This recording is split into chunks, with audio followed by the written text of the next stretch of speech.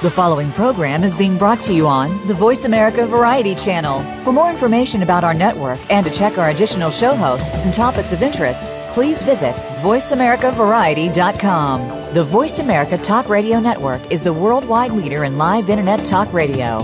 Visit voiceamerica.com. The views and ideas expressed on the following program are strictly those of the host or guests and do not necessarily reflect the views and ideas held by the Voice America Talk Radio Network, its staff, and management.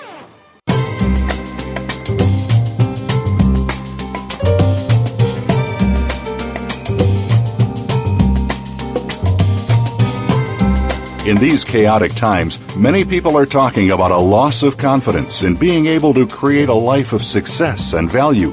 In the next hour, we'll hear from people who have faced challenges in their lives and thrived. Welcome to Louise Cohen's Changing Obstacles into New Possibilities. In her program, she will also help you work on a different strategy for success each week. And now, here's your host, Louise Cohen. Good afternoon, everyone. Happy to be with you again on Changing Obstacles into New Possibilities.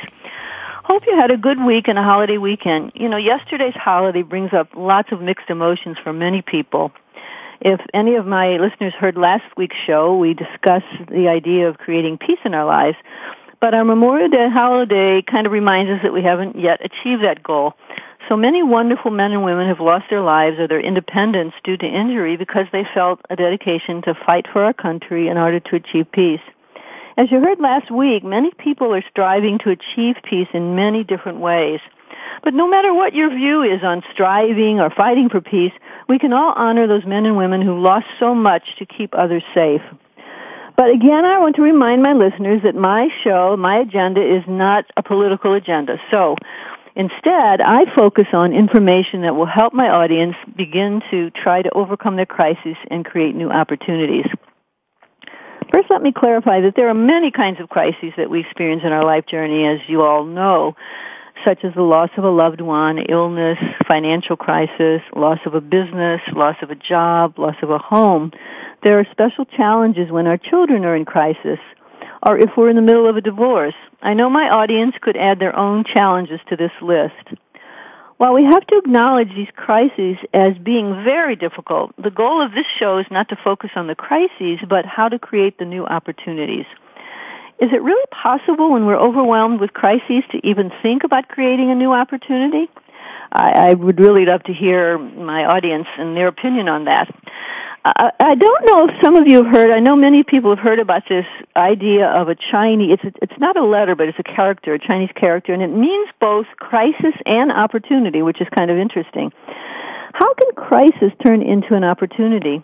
Often when we're in the middle of the crisis, we are just trying to get through it and not really thinking of anything else. We may also be experiencing some emotional pain and feeling sorry for ourselves, and of course that's very natural. But when the smoke clears, we have to decide if we're going to stay a victim of our crisis or our suffering. Are we going to take steps to begin to open our future in a different way? You know, even though we may not choose to have these unexpected crises in our life, it may force us to look at our life in a new way. Many of us who go through these painful losses or crises think, well, they have nothing left of value in their life after they've gone through this. So much of our idea of success is based on our house or our job or a physical appearance or a special person in our life. But it's this push to find new answers when that happens, and it helps us to evaluate our life differently. That's when crisis can turn into opportunity. Before the crisis hit, we may have made certain commitments to important people in our lives. If we have made commitments to accomplish certain goals, will the crisis turn us away from going forward on those goals and commitments? And what about the commitment to ourselves to fulfill our own important goals and values? Today's show is focused on determination as a way to turn crisis into opportunity. What does determination mean to you? I know it has a lot of different meaning for different people. Interestingly enough, I decided to look in the dictionary, and interestingly enough, the dictionary offered a very simple meaning. In the dictionary, it says, determination is firmness of purpose. Just that simple, firmness of purpose. It's easy enough to be firm in your purpose when we don't have any difficulties, but what happens when we have an unexpected crisis? I often have to remind my clients when they go through crises that sometimes it's the test and the challenges of the crisis that actually help us to realize our firmness of purpose. We may not even realize the value of our commitment until we find we may lose it, and then have to decide, are we going to let it go? We may not even realize the strength of our determination until we have to go forward and decide if we're going to make the commitment or let it go. It can be very difficult to go forward on our commitment when we are suffering or in pain or confusion, but I am convinced that we all have more strength and determination than we realize. I see this example every day in my clients, in my family members, in my colleagues, in my friends, and I even surprise myself sometimes with my determination. Well, you're definitely going to see this example of determination in my guest today, Dale Spencer. But before I introduce Dale, I want to give my audience the skill to practice for the week, turning crisis into opportunity. The first thing to practice to turn crisis into opportunity is to get support and new information to deal with the losses of the trauma. Notice I say practice, because I want to point out to my listeners that if you are used to being independent and successful in accomplishing your goals, you may have difficulty asking for help. When we're in the middle of a crisis, we may be experiencing a flooding of emotions, physical weakness, and a loss of motivation. This can be a natural response to the shock of the crisis, and it doesn't mean we have lost our ability to function successfully. By getting new information and support, you can move through the crisis more quickly. Next, it's important to practice doing positive self-talk. And what I mean is that when you're feeling overwhelmed with the losses or failures, it's helpful to remind yourself, even all through the day, of your past successes and your present successes. This keeps you focused in a positive way. Third, evaluate the commitment you made before the unexpected crisis happened. How important were these commitments to your work, your family, your relationships, and to yourself? If you decide that these commitments are goals that you feel are something of value to you and to the people who are important in your life, then you start with small steps, and I emphasize small steps, each day to achieve the goal that you had established before the crisis hit. Achieving small steps every day can start to build your confidence again.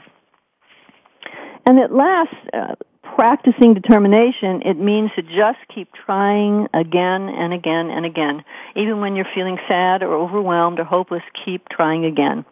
Dennis Waitley reminds us in his quote that determination gives you the resolve to keep going in spite of the roadblocks that lay before you. Well, this is a quote that is a perfect introduction to my guest, Dale Spencer. Well, welcome, Dale. Thank you so much for joining me on Changing Obstacles into New Possibilities. Glad to be here. I am so pleased. Dale has got such a wonderful history and experience to share with us, so we'll be hearing a little about that. But before we get into the show, let me tell our listeners a little about you, Dale. So, on his way to meeting college friends on a December night in 1988, Dale took a fateful step, falling 40 feet into a river, leaving him paralyzed from the hips down. After surgeries and grueling physical rehab, he returned to college occupying a wheelchair.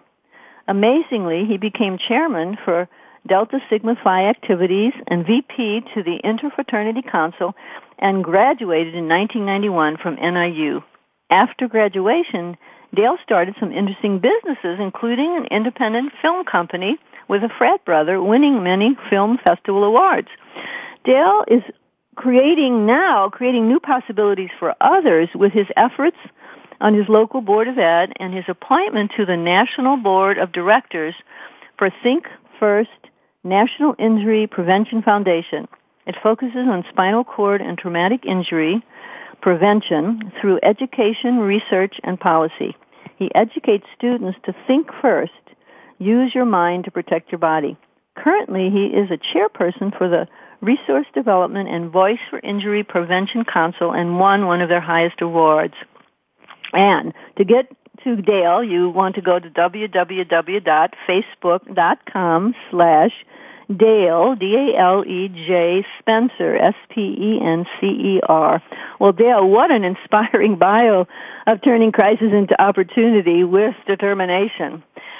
So, here you were, a young man in college, imagining your whole future in front of you when you had this unexpected traumatic accident. Would you be willing to tell our listeners what was your life like before the accident and some of your hopes and dreams before the accident, some of your hopes and dreams for the future before that accident happened? Sure, Louise. The first 20 years of my life, I was an able-bodied person. I was able to walk, run, jump, the whole works. I was involved in a lot of sports, wrestling, baseball, and horseback riding. I actually did rodeos. I just was all over the place, very active kid. And with that being very active, I actually took a lot of risks. And one of those risks, unfortunately, I did sustain a spinal cord injury. Before this actual incident happened, yes, I had some major dreams. I mean, you're talking about getting through college, getting your degree, getting in business, and really just moving on in the real world. Something like this, obviously, is a setback, and even when it happened, didn't even realize what was really in store for me because I really didn't have the exposure of a situation like that, going through the hospital, going through rehabilitation, and keeping myself healthy, and worrying about going to the bathroom. I mean, just simple individual tasks during the course of the day I didn't realize. And you know what I always say, it sounds like a cliche, I did take things for granted, and this really taught me a lesson. Wow, what an incredible, I mean, when I think about the fact that you were not only able-bodied, but you were so active in sports, what a tremendous change that must have been. Well, I know that you've probably told the story a million times, Dale, but I think our listeners would probably like to understand better what happened on that night of the accident. Oh, absolutely. It was the weekend before finals. It was December of 1988, and I was with a bunch of fraternity brothers. We decided to participate in a scavenger hunt. We were hiding some things for other members of our house. Well, after we were done, we were on our way to a party. We were doing this all on foot. There was about 5 or 6 of us. And we come upon a railroad trestle. Now, mind you, it's about 12:30, 1 o'clock in the morning, so it's a very poorly lit area. We get on these railroad tracks, obviously somewhere nobody should be in the first place, but we thought at the time, you know what, not a big deal. So we're kind of all spread apart. Walking across, I come upon a railroad trestle, and for those out there who don't know what a railroad trestle is, it's similar to a bridge, but in this case, it was a set of 2 tracks with an opening in the middle. So I was walking across, and I lost my balance, slipped on one of the ties, and I fell between the set of the tracks, and I did land in the Kishwaukee River, which is at Northern Illinois University, which is west of western suburb of Chicago. Oh, I just listening to it, it's just chilling, really. But I wasn't aware that you actually were with your friends. I was, and you know what? Actually, that was part of the deal that saved me. And so what happened was, I'm in the river. I landed, and in many instances, when people have catastrophic injuries, similar or perhaps even worse than mine, they could lose consciousness for minutes, hours, days, weeks, perhaps even months. In my case, for some reason, my brain, it was a safety mechanism there, and it shut off during the actual fall, but I do remember landing in the water. I'm on my back at the side of the river. I'm looking up into the stars, knowing something was definitively wrong. Felt for my legs instinctively, and they were numb. I knew I was in trouble. So my first response was to call out to my friends, because I did know that they were in the area. And again, when I told you a minute ago, I was in a very poorly lit area. My friends couldn't see me. So what they had to do was they had to follow my voice. Oh, my goodness. Yeah, I don't know if it was minutes. It must have been minutes, because when they were walking, if I would have missed them within 5 minutes, they would have been gone. So it had to have been within minutes. They finally found me. I told them what happened. They knew I was serious. And so what they did was they went straight to a neighbor's house. And just to let you know, and put it in perspective, this is December of 1988. This is not 2012, so nobody had a pocket cell phone. I think they barely had those battery phones. It's amazing, isn't it, just the change of time? A little bit of difference there. So they knocked on the door and was able to use the landline over at this nearby house, called the ambulance. Ambulance came within minutes, and paramedics approached me. They asked me some questions, and based on the answers that I did give them, they realized that I had some sort of serious back injury. So to prevent further damage, what they did was they took a flat board from their ambulance. They gently put it underneath me, picked me up, and brought me into the ambulance. And from there, they had brought me to the local hospital.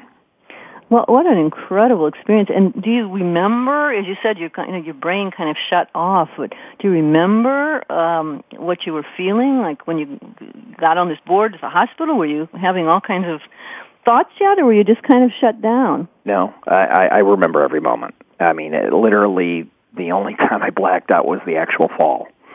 So I knew every instant. I mean, this has been almost 24 years. So I feel like it was still yesterday. Incredible. So, not only, okay, I'm paralyzed, I can't move my legs, I'm going to have to get movement sometime in the very near future, meaning the next 5, 10 minutes, perhaps even 15. So they had transported me over to the local hospital, and everybody was very kind, and little did I know that my whole fraternity was actually waiting in the waiting room over at the local hospital. Oh, how wonderful. What support. Oh, well, you know what, that's part of it, too, and we'll talk a little bit about that down the line during the interview, because that was a big part of where, how I became to who I am right now, because if it wasn't for the support of that family and friends, I definitely wouldn't have the strength and perseverance that I do now. So that's incredibly important, because it's not all on me. It's not about me. Yes, they have self-motivation, but it has to do with your support group around you, and I've learned that from personal experience. Well, back to the local hospital. I was there probably, I would say, for the next couple hours. They really didn't have the facilities to take care of my serious injuries. What they did was they transported me by helicopter over to downtown Chicago, over at Northwestern Memorial. Well, I remember this. On the way, the Helivac paramedic was giving me a prick test every couple of minutes, meaning that they would take a pin and try to feel below the injury, or prick me below the level injury, and see if I would feel it. And I demanded them to tell me every couple of minutes to do this. Wow. And I wanted that movement back right away. And so the flight took probably about an hour to get there. It was within minutes. I landed at Meigs Field, and they transported me at Northwestern. And that was early Sunday morning. Now, you were really lucky that you were near such a good hospital, weren't you? I mean, the local hospital, as you say, could not perhaps take care of the seriousness of the injury. These doctors over at Northwestern were top-notch. Mm-hmm. Literally probably the top 3 in the country. Oh, yeah, that's incredible. It really is. And to tell you a little bit about that, Sunday morning, I was transported over there by, let's say, 4 or 5 o'clock in the morning, and my operation was on Tuesday morning. They couldn't get the doctors out there. Okay. They couldn't schedule it, so they had me on this striker bed, which was a bed where every half hour they would move me from laying down on my stomach and moving me up, so I'm laying on my back every half hour. So it was a bed that went 180 back and forth, and the pain started to kick in after the shock had worn off, and it was incredibly painful. And at the same time, but it was only physical pain. I remember this conversation, as I said, like it was yesterday. They actually put me on the phone with my mom when they told her, your son is in a serious injury, you need to get down to the hospital right away. And, the first thing out of my mouth was, I'm sorry, Mom. Because I know how much pain I would be giving her, the heartache that I caused that was from a completely preventable type of situation. I can't even imagine what your family and friends must have gone through when they heard about the tragedy. Oh, they must have been so shocked. But I cherish these relationships to this day, but I got to tell you, I feel guilty to this moment because I put those people through a lot of pain. I really did. Wow. Well, let's hold that. We're going to get back in just a little bit. We have a break, and we'll be coming back with Dale Spencer to hear a lot about his ideas on how to go forward in the future.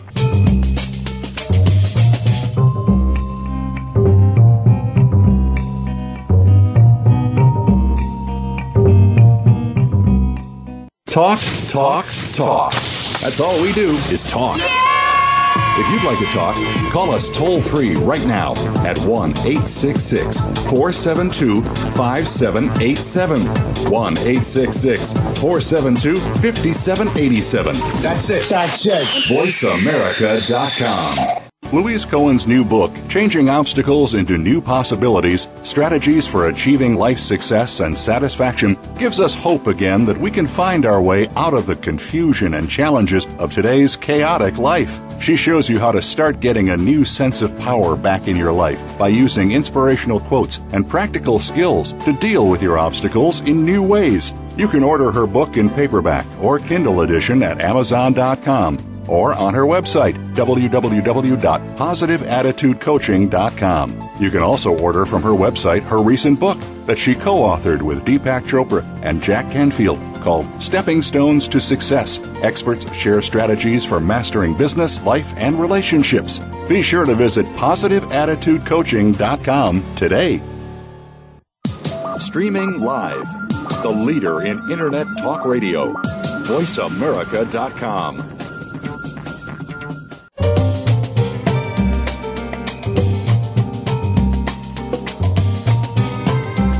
You are listening to Louise Cohen's Changing Obstacles into New Possibilities. To connect with Louise or her guests this week, please call 1-866-472-5788. It's toll free, 1-866-472-5788. Now, back to the show. So happy to have you all back. We're talking with our guest, Dale Spencer, and I was talking to him at the break about the incredible experience it must have been to go through the surgery and the rehab process, and here being in all this pain and not knowing what your future is going to be. So Dale, can you kind of share your perspective of how you got through this? What you were telling yourself about your what was going to happen for you, your obstacles in rehab?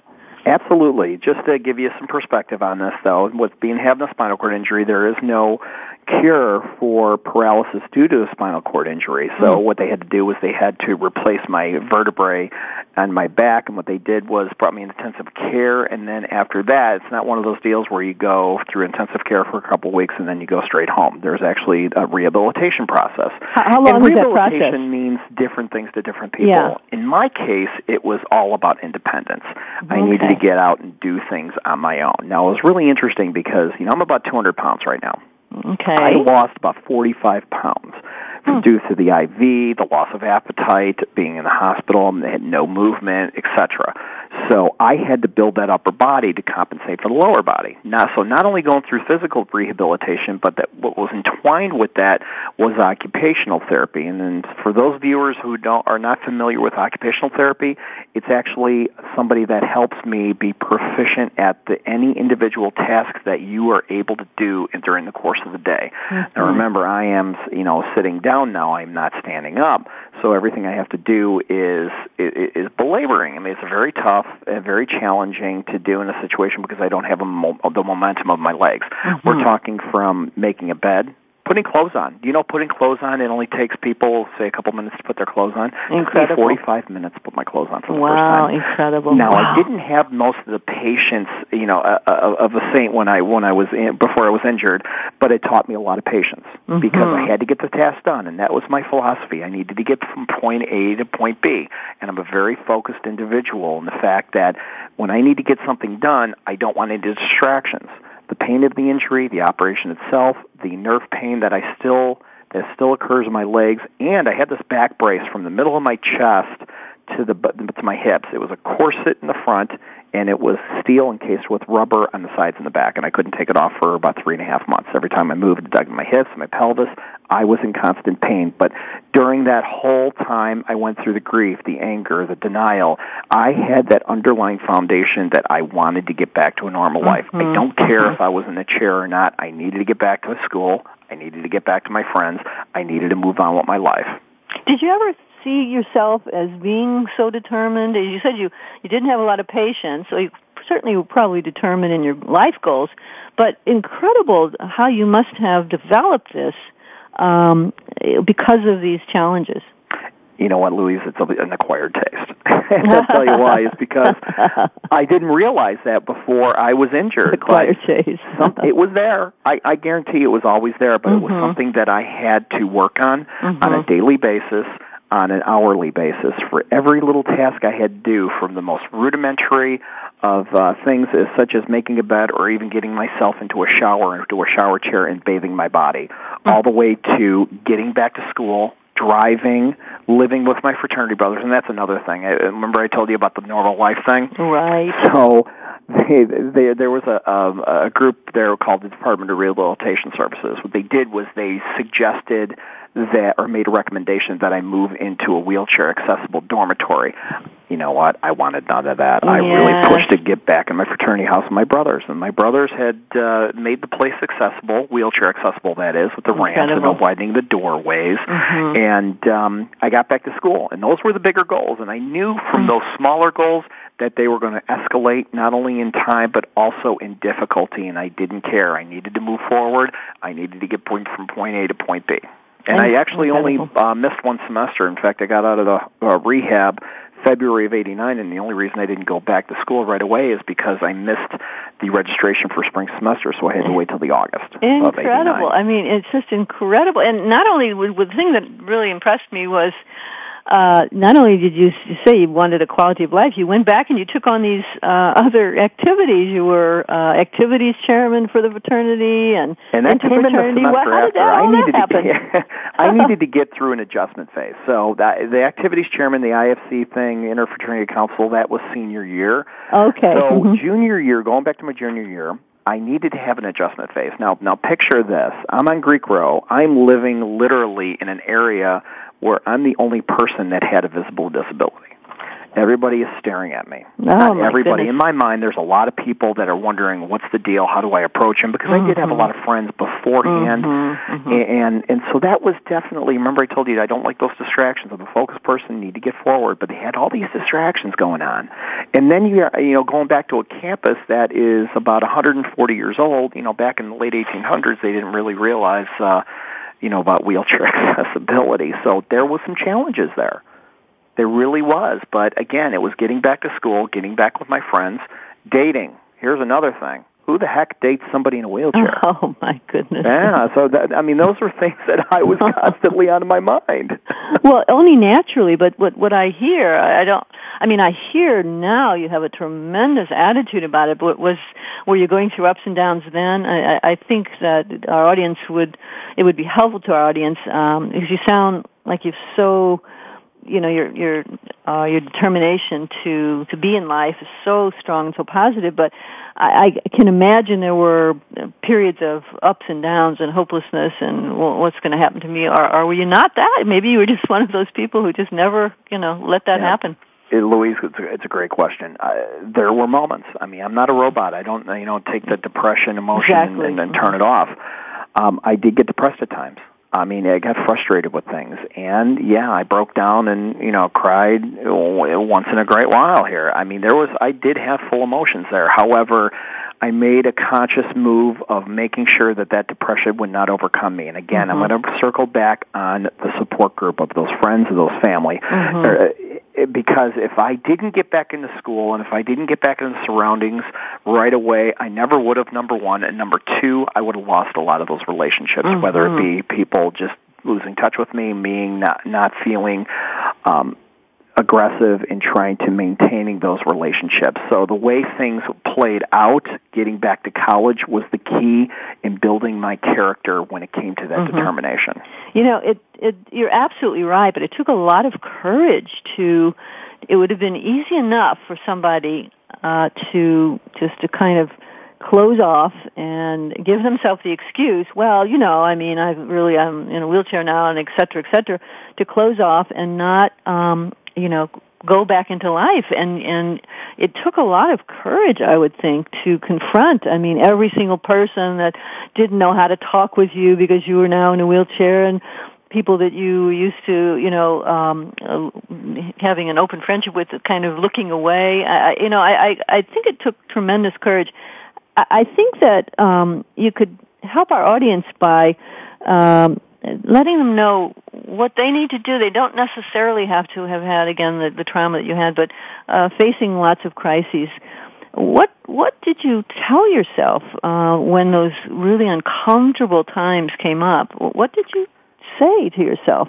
I just heard, you had mentioned in my bio I'm on the Board of Education, Mm-hmm. and I graduations last Saturday. There were 5 in a row, and our Assistant Superintendent of Secondary Education, Greg Walker, had made a quote out there, and it was really resounding because it really fit what I dealt with my life at that time. Mm-hmm, mm-hmm. He says that there are no limitations except the ones that are self-imposed.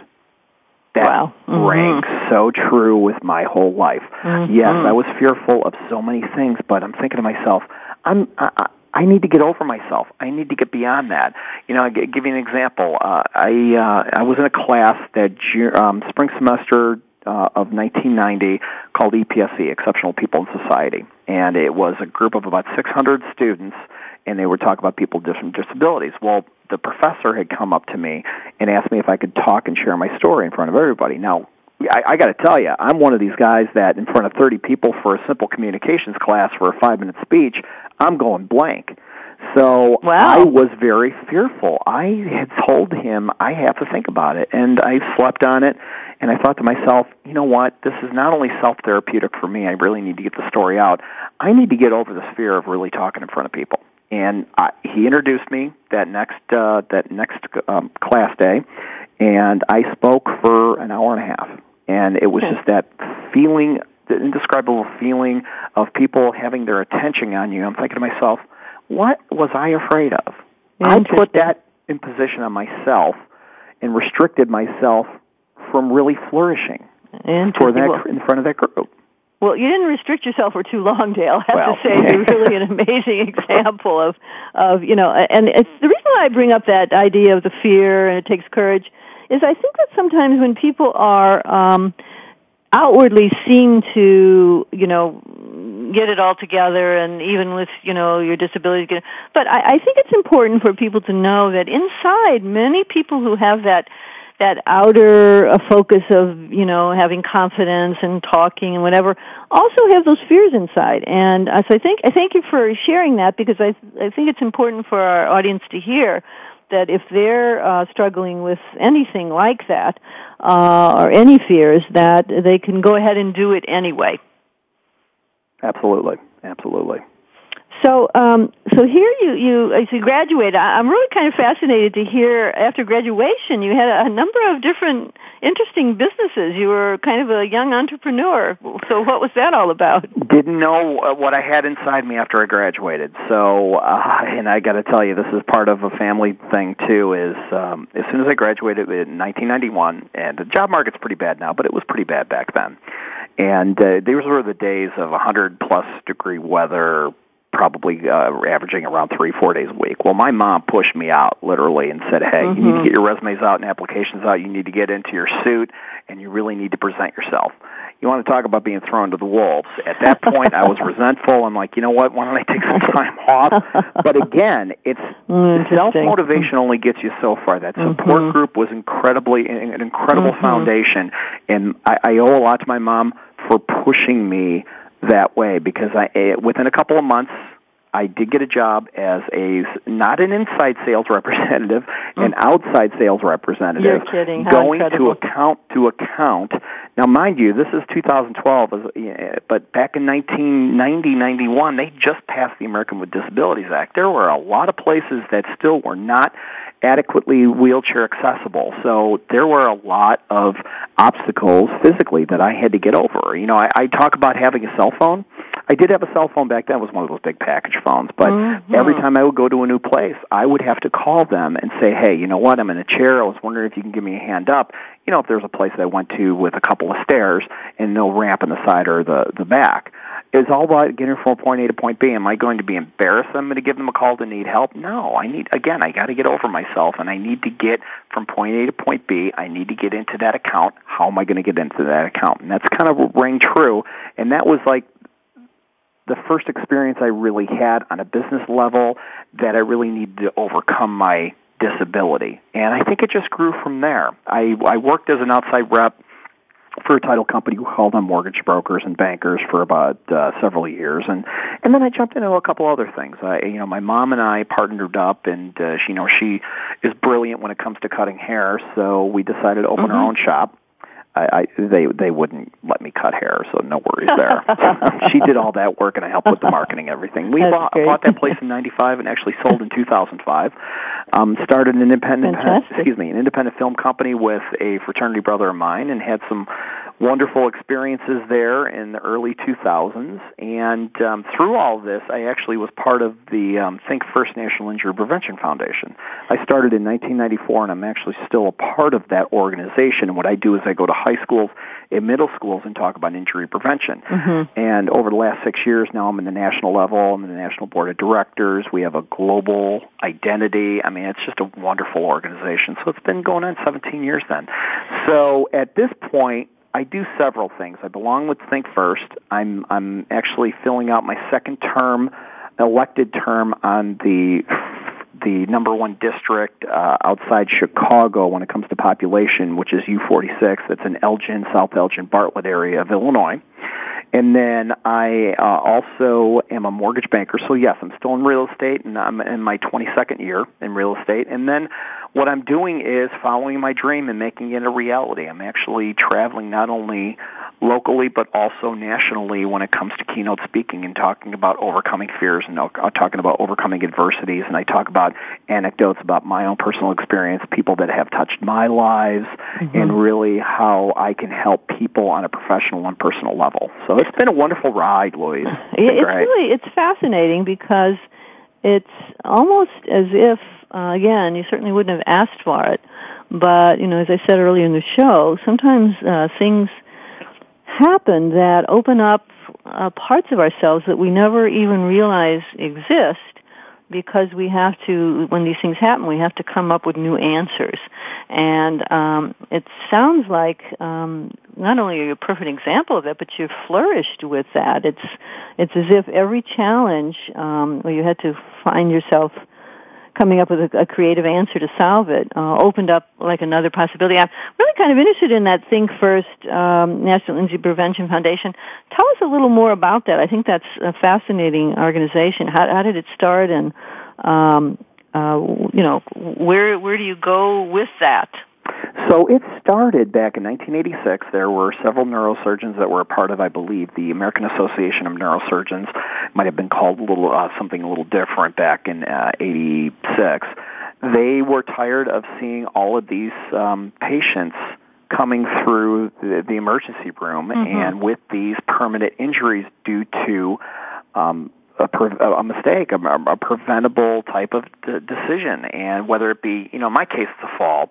Could be diving, somebody not wearing a bike helmet, which is incredibly important, drinking and driving, lack of seatbelt usage. These were preventable injuries. They wanted to start a nonprofit organization that had the span, a national type of presence and visibility to really educate through, education, research, and policy to prevent these injuries. So what they did was they worked with several hospitals throughout the country, and they developed a curriculum. There's 3 programs, K through 12. There's Think First for Kids, Think First for Youth, and Think First for Teens, that we have the presence all throughout our nation. And we have about 160 chapters, not only in the U.S., but we also have a presence in Canada, a little bit in Central America, South America, England, I believe the Far East too. So we're in our 26th year, and so what they do is there's a national presence. However, we're broken up into individual chapters all throughout the U.S. So what we do is we are asked by schools, whether or the health department, or the health department over at the high school or middle school, to bring us in. Now, mind you, because of the economy, budget crises, that there's no money for education, well, there's really no excuse there, because our program is free. So it's nice to get into those schools and really talk about our experience and how we can teach them to make sound choices, and that's what it comes down to. Lately in the news, even in the last 6 months, there's been all this talk about young men on the football field. Yes. Who is that a part of what you get involved with? Absolutely. We not only have our curriculum here, but we partnership up with other brain organizations, and we invite them to our annual conferences and really talk about brain injuries. You're hearing more of suicides due to multiple concussions. We just had our team, the Chicago Bears, Dave Duerson, he had committed suicide, and it was due to multiple brain injuries. Incredible. So this was after autopsy and everything. There's really no assumption there. It's for fact. And so, yes, there is more of a presence when it comes to not only in the national level, but collegiate and also high school. Incredible. I mean, what a important service you're doing. And again, I can only keep saying that you turned your own challenges into not only creating a successful life yourself, but really helping others. I think we're going to have to take a break, so let's get back to that. I want to hear about that other organization, the Resource Development and Voice for Injury Prevention Council. So we'll get back to that when we finish our break. Thank you.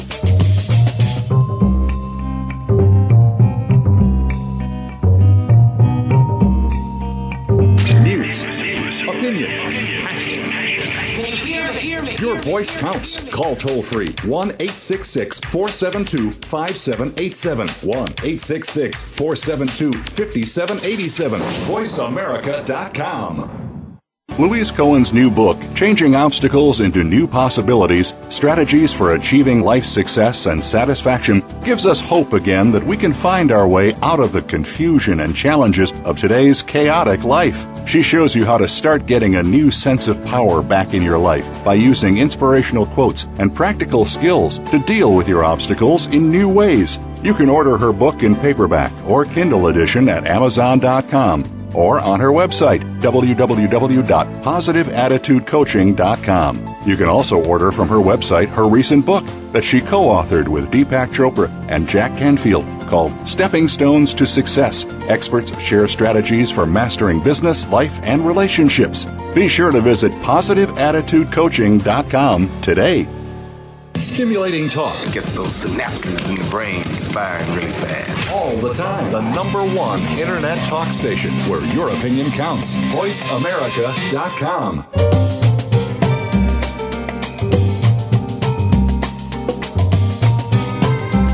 You are listening to Louise Cohen's Changing Obstacles into New Possibilities. To connect with Louise or her guests this week, please call 1-866-472-5788. It's toll-free, 1-866-472-5788. Now, back to the show. Good afternoon, everyone. We're speaking to my guest, Dale Spencer. Dale, before I don't want to get to the end of the show and not have people reach you. We did a very brief bio. How can our audience get your full bio and reach you to connect with all these wonderful activities you're doing? You just took the words out of my mouth, Louise. The best way to get a hold of me is, you had mentioned in the beginning, so right. You can go to my business page, which either you can do the web address, the facebook.com/Dale J. Spencer, or you can just put into the search engine in Facebook, Dale J. Spencer, and then you click onto the page. It's the profile where I have a kind of a theater look with my turtleneck on, and good. and you could just click like and then throw a message on there or great. A question. I would be more than happy to answer any question that's out there. Wonderful. That's great. Well, we were talking a little about this organization, Think First, National Injury Prevention. I know that you also are involved, and actually you're currently chairperson for the Resource Development and Voice for Injury Prevention Council. What is that? Wow. So that is actually a subsidiary of the Think First National, and it is one of our major committees. The resource development, basically what I do along with the executive director and other board members is we actually go to different corporations and talk to them about Think First and our mission to see if there's any synergy between our two groups. In fact, Debbie Gerhardstein, who's the executive director, her and I last week, we had an hour-and-a-half presentation that we gave Hollister International, which is located in Libertyville, Illinois, and I thought it went pretty well, so we'll see if we're going to be part of their budget of 2013. We'll keep our fingers crossed. Well, that's very interesting because I think that what's happening today, the fact that some funding is changing. I think that really the key is not to let those things go, but to do just what you're doing, is to figure out how you can join organizations that are nonprofit, can join with organizations that are profit, and reach things at a higher level. Bring things to the world and to the culture that people need, without worrying about whether funding is stopped. Do you know what I'm getting at? Yeah. Oh, I'm totally getting where you're at, and you know what it's about. Not making excuses, because whether there's a lack of funding or whatever, if there's something that makes sense to a corporation, they're going to listen. Exactly. And that has to do with pertinence and relevance to their corporation, their business, the way they do business, not only nationally but internationally, and see if there is a good fit. And this can go with any type of industry that's out there. I mean, as a mortgage banker, I'm purely commissioned, so having a reciprocal referring relationship with my power partners is paramount to my business. Yeah, and so what I also like is going on is that I think businesses are beginning to become more aware of the power that they have, not so much in the money, but in being able to help the culture, And so I like that that's happening. A lot of businesses are becoming aware that they have the power to do things for others beside the money. Absolutely. Yeah, so that's great. Well, so I wonder where you're going in the future. You've already created so many things. Do you have some thoughts about what you want to do for the future? I know mortgage banking. I know mortgage banking very well, but like I said, my dream turning reality is being a nationwide keynote speaker, and that's what it comes down to. I love traveling, whether it's internationally or nationally, and I like to push that message out there. So how do you connect with people to become a keynote speaker? How do you get your message out there? I have a business development firm that I work with, and I just also hired a publicist to get my name out there locally in the national media. I'm very excited about that. So it's a lot of hours, though. When you're juggling two careers, you have to make some money during the mortgage banking, but at the same time you have to work on all these multiple facets of my business plan through the keynote speaking, whether it is become the social media, the actual speech itself. I am going to become an author, and don't get me wrong, it's not the top 3 things I need to do with my life, but it is paramount to my success and my visibility as a speaker, and I understand the importance of it. So. No, and I was thinking of that as you were speaking, not just to tell your story, but more importantly, the thoughts and feelings you went through to overcome these obstacles, and that is something that really would be good for an audience to read, to pick up. So actually, the question I want to throw out to you is our listeners may be listening for many reasons, but I have a feeling you have a message that doesn't necessarily just apply to someone who may have had a critical injury. What are some of the thoughts that you could share with our audience as to how to create possibility from crisis? Interesting point, Louise, because it's funny because my critical situation, my traumatic injury, brings me unique perspective, but not the only perspective. This is something that really opened my eyes on many different levels, become more successful person, both professionally and personally. So we're dealing with not only the traumatic injury, but my work as a business person, as a speaker, as somebody that belongs to a civic organization, a charitable organization. My message can be pertinent to many different audiences out there. Exactly. I mean, because the message of overcoming crisis, like in the beginning of the show, I talked about the many crises we all share, and but the way to overcome them is universal, really, isn't it? Did you have any, we didn't talk about that because that's a very important part for healing. Did you have any spiritual support when you were going through that? And I don't necessarily mean a particular church or a temple, but the idea of something higher than yourself. Church helped me on a spiritual level. I'm always open to reading new books when it comes to different types of philosophies and theologies, and I'm a looter of ideas. I don't want to sound like, I like to steal everything that I have, but if there is something that I might not ascribe to the whole philosophy, but if there's a couple of ideas that I can grab out of it, well, then I think that's going to make me a better person. Yeah, so what would you say would be something you'd like to leave our audience with, some thoughts about, which was the theme today, is determination, which allows crisis to turn into opportunity. What would be some thoughts you might want to leave our audience with as we get closer to the end of the show? Well, gosh, Louise, I got to tell you. A million of them, right. That's why you've got to get your book, Dale. You've got to get your book written, so you've got that whole... You are funny, but, when it comes to leaving thoughts that, you look at me, and yes, I did have a traumatic injury, but I got to tell you, I've had exposure to people that are in an infinitely worse situation than I am, and they just still have the inspiration and the wonderful attitude to really move on. We're talking people that are quadriplegics that can barely move their arms as well as not their legs. So, there's so many people that have it such worse than I do, and the things that they have accomplished post-injury in their lives astound me. It blows my mind. So I feed off of that, absolutely. Wow. I really do. And so if you're having a down day, yeah, it could be a bad day, but you know what? You have to make it where tomorrow's going to even be a better day, and that's what it comes down to. And it sounds like simple philosophy, but you have to live it day by day. You can only apply it. You can't just talk about it. Absolutely. It really is about just getting up the next day and starting again, isn't it? It's just really starting all over again each day, and and you never know what you're feeling today. When you wake up tomorrow, there could be something completely new and surprising for you. The busier you get, the more challenges you have, and it's how do you overcome those challenges. It really is. Absolutely. So, it's really so interesting to hear. Whatever happened with that film career? Did you? Well, it's interesting because my former business partner had moved out to L.A. and he's pursuing his dream, and I decided to go a different way. However, I still have used that production experience over the last several years. We have a partnership, meaning Think First, with Christopher and Dana Reeve Foundation, who gave us money 2 years in a row. Number one, to do a voice for injury prevention training video, which I produced, and then also the Think First teen video, which is shown all over the country, and that was the subsequent year that I produced also.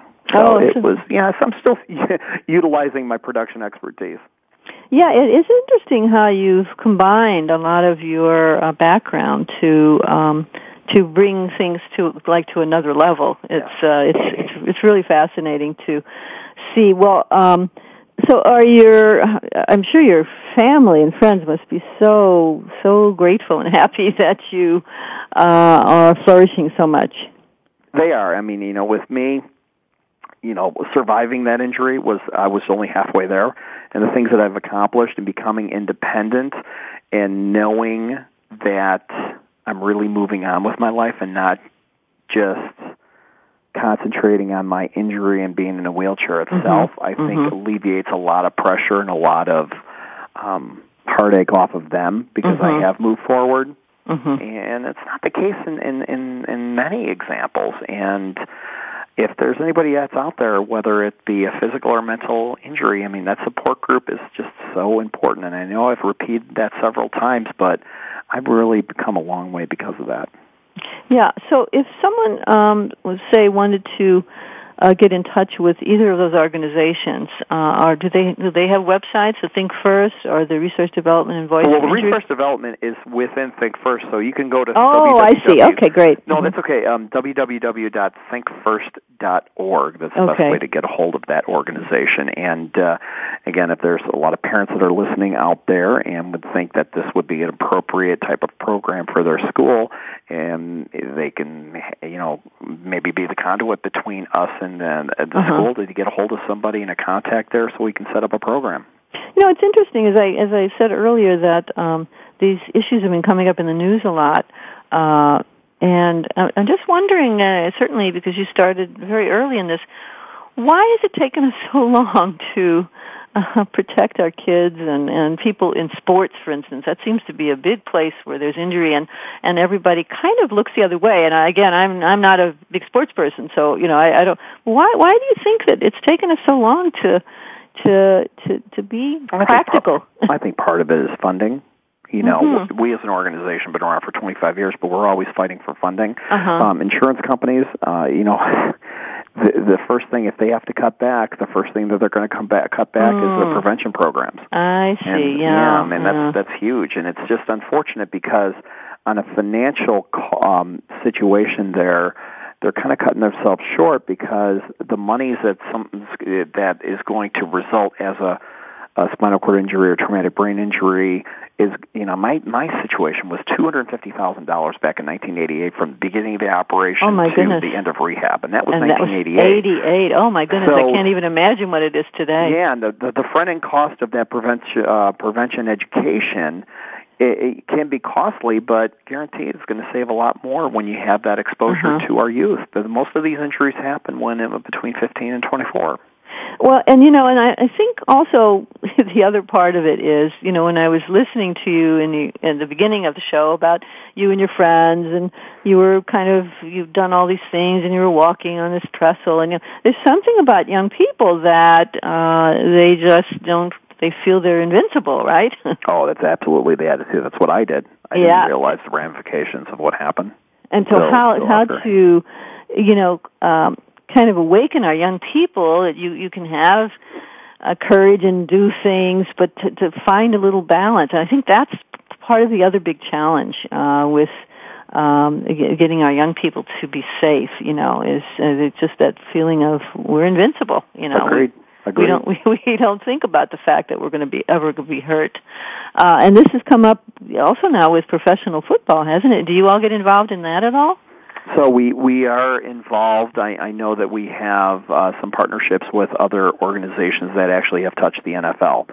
So again, it starts with our high school education and pouring the proper equipment and having our leadership knowing that if somebody has a concussion, get them off the field right away. You know, well, you know, I think the good thing, and I'm so sorry, I think we're going to have to close soon. I really could go on with this. It's so interesting, and I'm not even a sports person. But I think what's good is that there is a listening now for people to realize that, say, our top athlete does have some limitations, or our young football star, you know, is human, and, you know, that kind of thing is kind of more of an opening. We kind of put those people on pedestals and heroes, and nothing's going to ever happen to them. You understand what I'm saying? Absolutely. Absolutely. But, you know, there's got to be some common sense when it comes to the leadership, meaning the coaches, the managers, and so forth, to understand when somebody is hurt, that this, you know, maybe get them off the field. Well, thank you so much. It's been such a joy having you, and just hearing your joy has just been wonderful, Dale. What an inspiration for those. Thanks, Louise. I appreciate that. And so, I hate to say goodbye, but we will be getting together again next week. I look forward to getting together with my audience next Tuesday, 12 Pacific, 2 Central, and 3 Eastern. And I also like to always close with some quote. And so this is a quote, interestingly enough, by Tommy Lasorda, and it says, "The difference between the impossible and possible lies in a man's determination." So, goodbye, everybody, and I look forward to seeing you next week. Thank you again for joining us this week. Please tune in again next Tuesday at 12 noon Pacific Time, 3 p.m. Eastern Time, as we bring you more inspirational stories and tips for success on Louise Cohen's Changing Obstacles into New Possibilities. See you then.